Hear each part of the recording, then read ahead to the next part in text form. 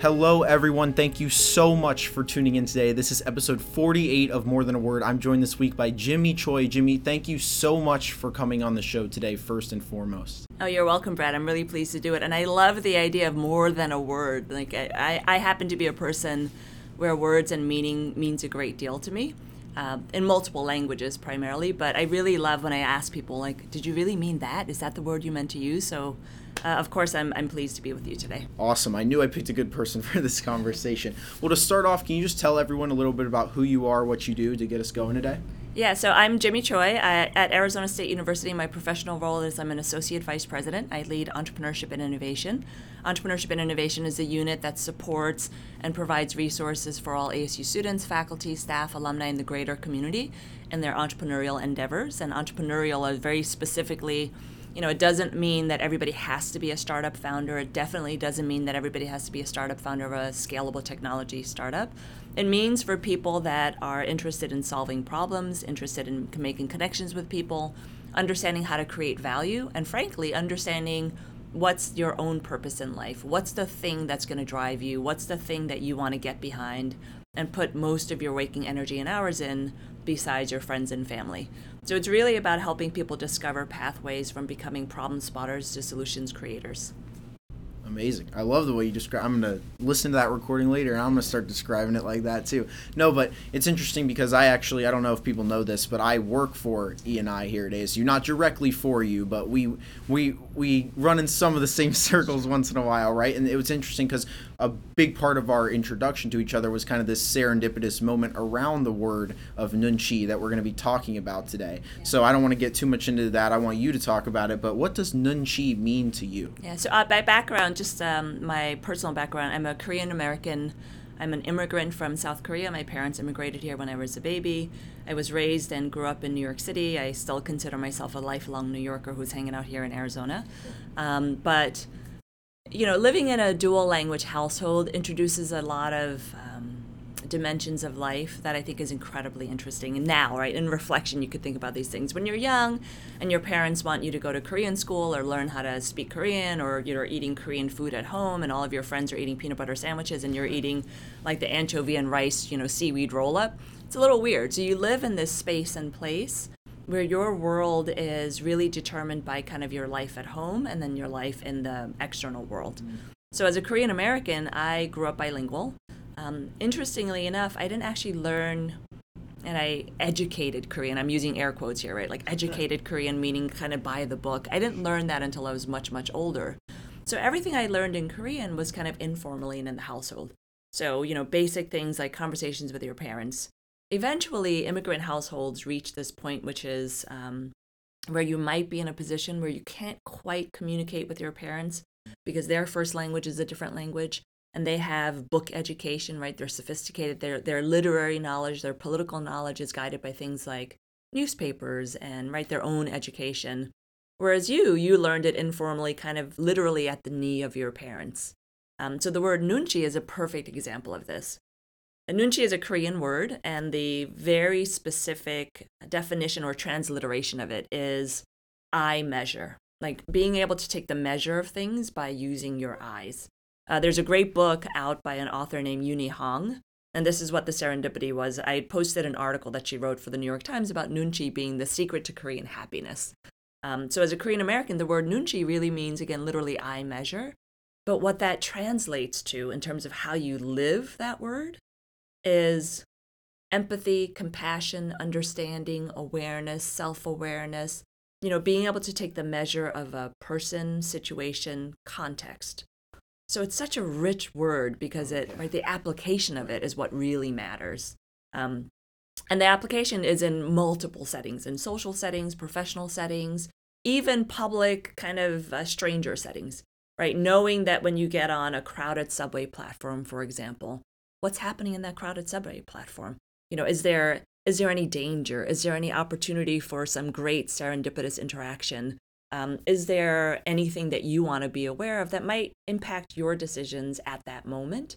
So the word nunchi has so many different applications because primarily it really means contextual awareness and how you fit into that context.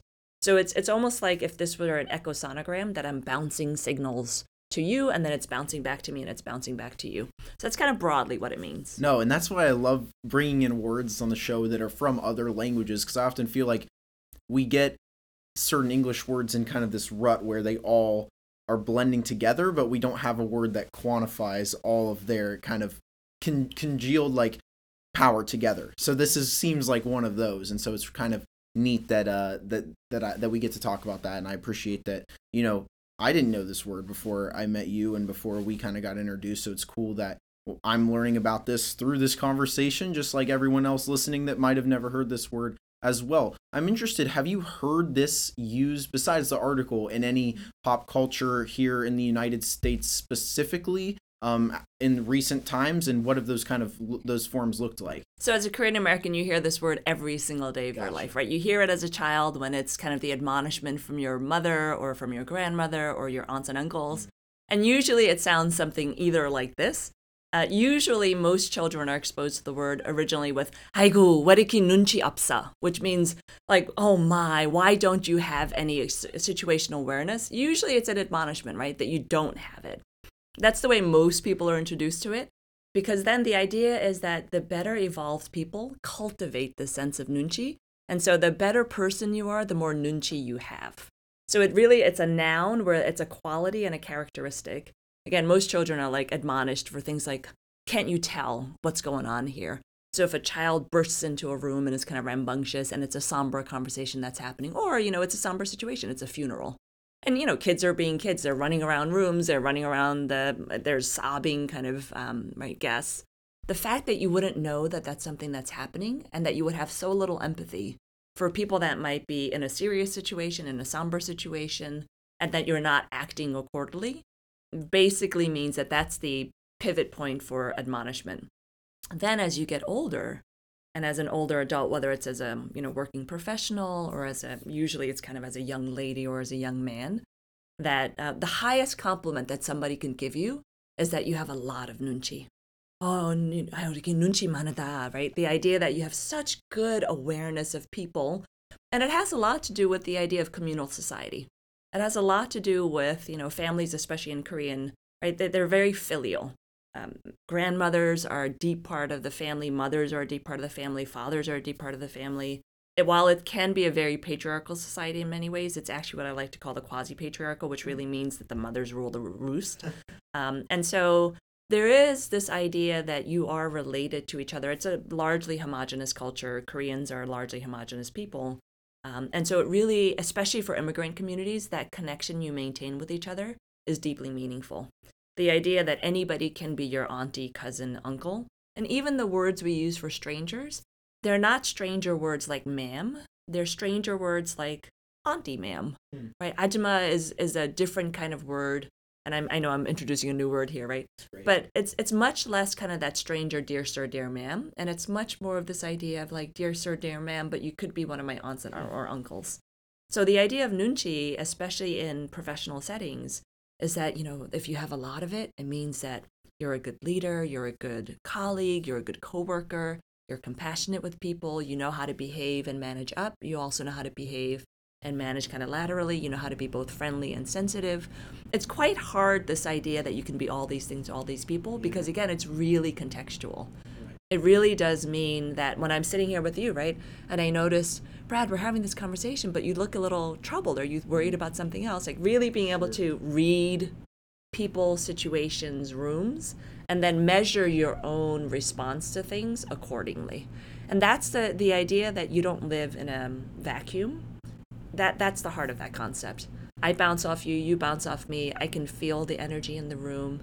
And I mean energy in that, like, not in a kind of new agey sort of way, but in that real sense of you are a living human individual, and each one of us makes up the society that we have. So nunchi is about knowing that you are not, the solo actor. And I will, being from New York City, I will say that one of my biggest pet peeves is people that don't understand kind of space and physical proximity and personal space. So people that could kind of like walk through and jostle through a crowd or really knock people over without a sense of there are other people around you. And in a crowded, dense city like New York City, that happens quite a lot. But in a crowded and dense city like Seoul, South Korea as an example, there'd be much more situational awareness around, am I imposing on other people? Am I colliding with other people, both literally and figuratively in terms of emotionally or mentally? Yeah.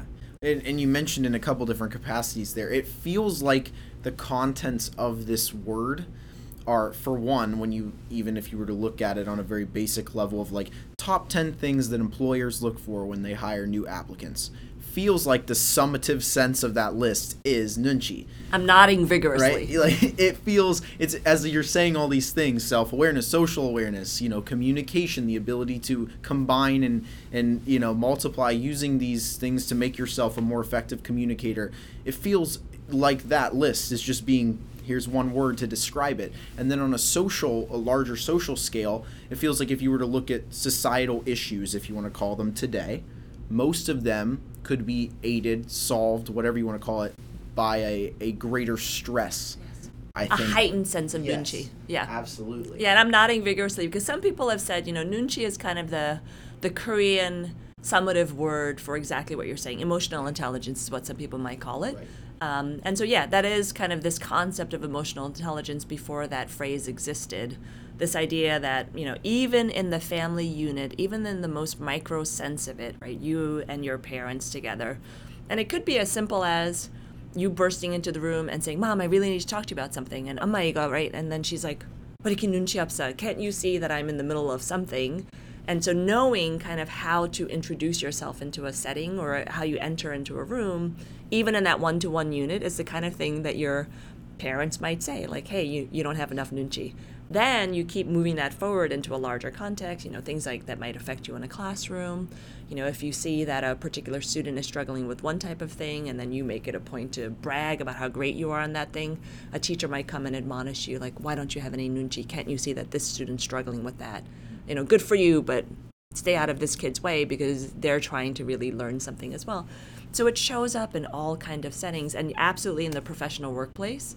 I do think this idea that those with the most nunchi or characteristics of nunchi are probably the most likely to succeed because, again, they know how to manage up, down, sideways, and they know how to be a responsive person. Now, the criticism of that could be, right, that who is your true self? What is your true core if you're constantly just responding to other people and trying to either please other people? To be clear, it's not about pleasing other people.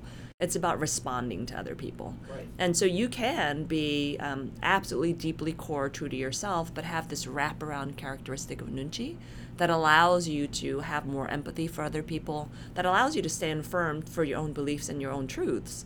But the way you navigate that is with a sense of contextual awareness. Yeah, and I love what you said right there, right? It's not about not being yourself. It's about, again, communication, how you communicate in situations, and communication meaning listening too, asking questions, and the more straightforward definition of actually talking or whatever it may be. But it reminds me of this kind of thing that I always think about, and I like to return to, which is the belief that I have that everyone kind of has something to say.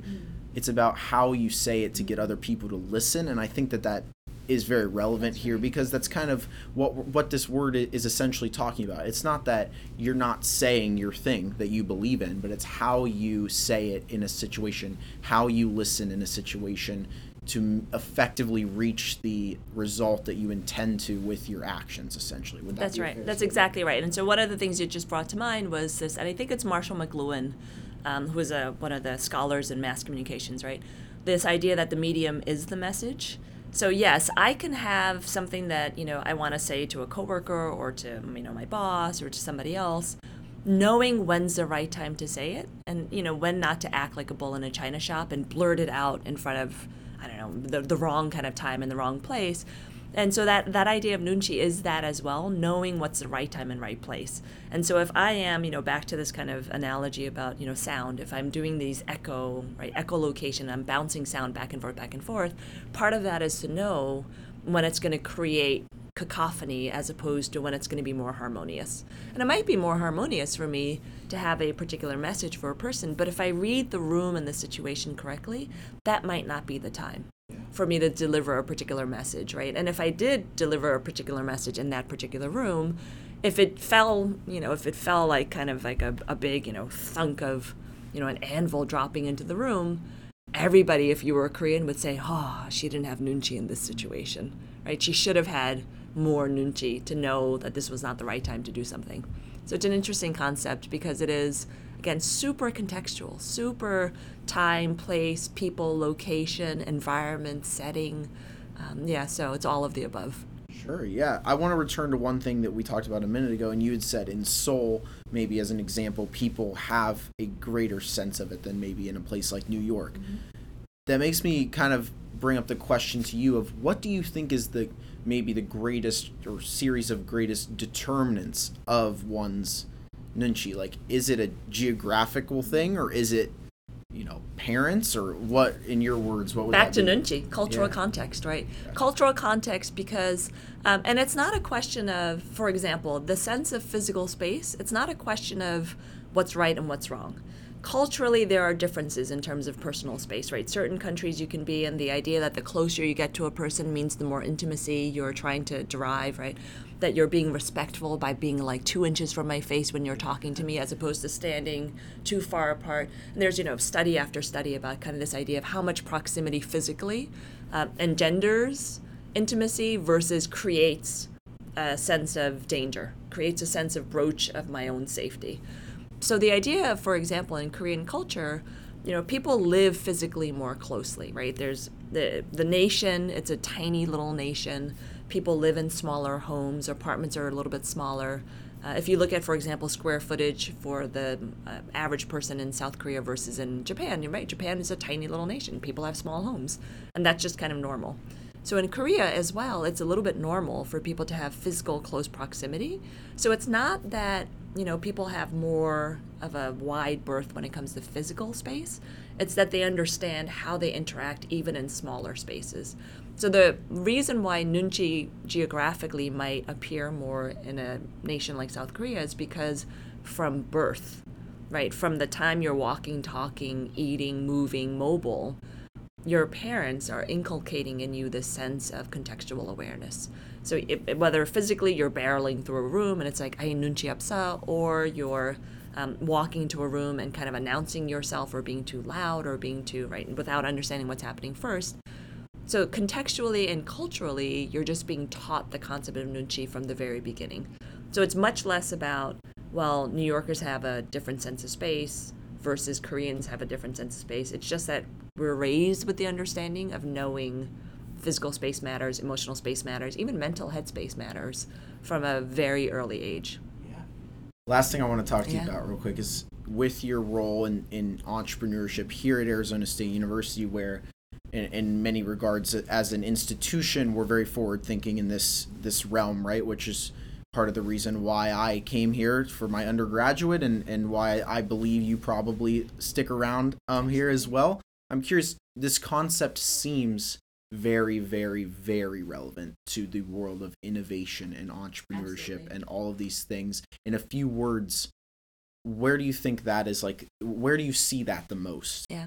So I think nunchi is, the more nunchi you have, I think the more innovative you can be and the more responsive you can be. So the idea of entrepreneurs, again, is really, in my opinion, it's about problem solvers. I'm agnostic to the idea of whether or not that problem is solved by a new product, a new service, or a new process. I'm agnostic to the idea of whether it's formed, you have to form an actual new organization around it, or if it becomes a product within an existing organization. So you can be entrepreneurial. Being entrepreneurial inside of an existing organization lets you be intrapreneurial, right? So I'm agnostic to the very specificity of, how many startups are being created. Yes, those startups that are being created, I want to deeply support. But nunchi is when you know the idea that there is a problem to be solved and how you might go about solving it. It's actually customer engagement at its best, right? It's customer discovery at its best. It's knowing, like, what is this thing? What's it going to do for people? Why is it going to do this for people? How will people respond to it? And again, the it being product, service, or process. So if you have a high degree of nunchi, you have a high degree of responsiveness to people. You have a high degree of responsiveness to culture. You have a high degree of responsiveness to changes, to understanding where shifts are coming in. And so that attenuation to how you fit into the world and how the world fits with you, and that bouncing back of information back and forth, you're constantly microprocessing. So imagine if you have a mindset, you're constantly microprocessing, and you're thinking about other people all the time. Isn't that the basis for like what a fantastic entrepreneur is? Like really being responsive to other people and their needs and how to solve it for them, but not how to solve it for them and saying, I'm going to plunk down the solution on your head, but I'm going to solve it for you. And I'm going to work with you to see, is this working for you? Is this, is this something that's of value to you? So I feel like that natural cyclical nature of response feedback can be very helpful for entrepreneurs. And if you have a high sense of nunchi, you've got almost a built-in antenna to have a latent kind of listening device practically. Oh yeah, and it begs the question, and I would love to continue the conversation, even just not even in the physical realm of, interpersonal communication, but technology. How does this concept play into that role in entrepreneurship and all in communication on there? Because I think it's also very relevant in that world as well, in a different way that maybe some, older folks might say no, but I think it's probably huge. It is, and I'm laughing when you're saying that because I'm thinking of the idea of, if, for example, Alexa blurts into a room, right? And they'd be like, I had a nunchi upset. Alexa, you have no nunchi. You're not supposed to blurt into the room about this. You're supposed to be like kind of the silent, able helper. So even technology being disruptive versus being enabling. The idea that, if technology is kind of imposing itself upon you, then yes, I can imagine like an older person just being like, you have no nunchi. You're imposing upon me, as opposed to reading when I need you and want you, which is at the highest and best use of technology, right? Should be that it aids me, it empowers me, it enables me to do certain things. So even in small things like, smart homes, I can imagine an older person saying to a smart home system, hey, stop butting in. I didn't ask you to do that. You have no nunchi. Absolutely. Well, I'm hoping this word comes to prominence in the United States and is used more in communication now. Hopefully this conversation plays a small role in that. I know I'm going to start using it more because it does quantify something. And again, I have to give credit to Uni Hong. So she's an author, she's a writer, she's wrote this great New York Times column, which I posted on LinkedIn, which is what you had a chance to see. And then she does have this book out. So, and I do think that in terms of practical applications, that I haven't actually read her book yet, I have to confess, but I bet you if I did read her book, there'd be a lot of these similarities around the applications of nunchi, both in the business world as well as in the personal world. Awesome. We'll link the book and everything too, so we'll give it some credit as well. But thank you so much, Jimmy, for coming on the show today. I appreciate your time and your conversation. You're welcome. This was great. Thank you.